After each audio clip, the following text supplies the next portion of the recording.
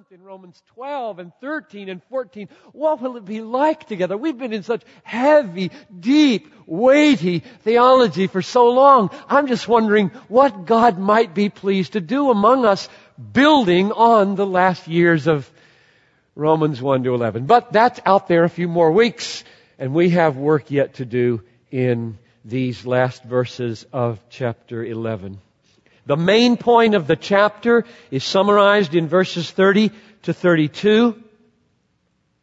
And it goes like this. I'll put in my own words. God has designed and guided history, both its disobedience and its obedience, in order to most fully display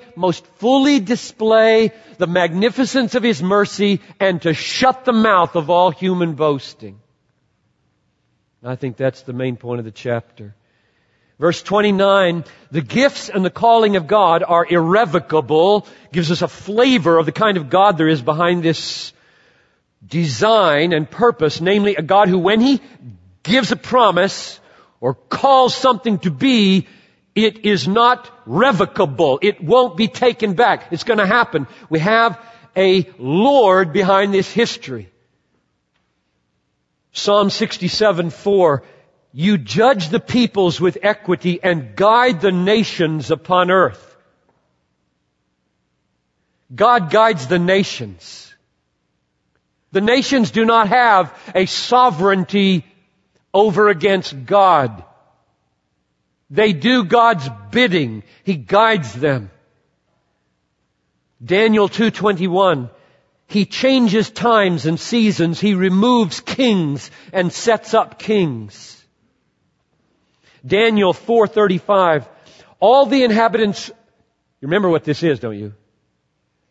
Nebuchadnezzar, hair grew as long as eagle's feathers, claws like a bird, ate grass like an ox for 7 days or 7 weeks. And then God gave him his reason back, and this is what he said. All the inhabitants of the earth are accounted as nothing. He does according to His will among the hosts of heaven and among the inhabitants of the earth, and none can stay His hand or say to Him, what have you done? Isaiah 46:9, I am God and there is no other. I am God and there is none like me, declaring the end from the beginning and from ancient times, things not yet done, saying, my counsel will stand and none can resist my purpose. So behind verses 30 to 32, which describes a design of God in redemptive history over its disobedience and its obedience, all leading to the display of His mercy and the shutting of human mouths, is a sovereign Lord of history. Verses 30 to 32 give an astonishing, shocking picture of the design of God in history to maximize His mercy and to shut the mouth of human pride. And I use the words shocking and astonishing. I could have used the words unsearchable and inscrutable, because in verse 33, those are Paul's words to respond to what he's just taught. Oh, the depth of the riches and the wisdom and the knowledge of God. How unsearchable are His judgments. How inscrutable are His ways. So if you come to the end of this message, hearing me open verses 30 and 31 and 32, and you're scratching your head and you're saying, I don't get it. How can this be? How can God be sovereign over and plan periods of disobedience?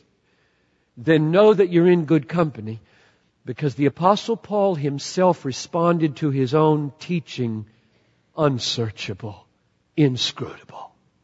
Those are his words, not mine. I use the words astonishing, shocking, which is why I prayed for you at the beginning. Go down to the deeps of our heart, Lord, and cut away the calluses on the capacities to be shocked.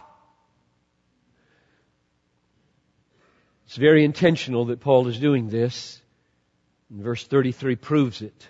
He means to shock us. He means to astonish us. He means to put our hands over our mouths and say, I don't get it. I can't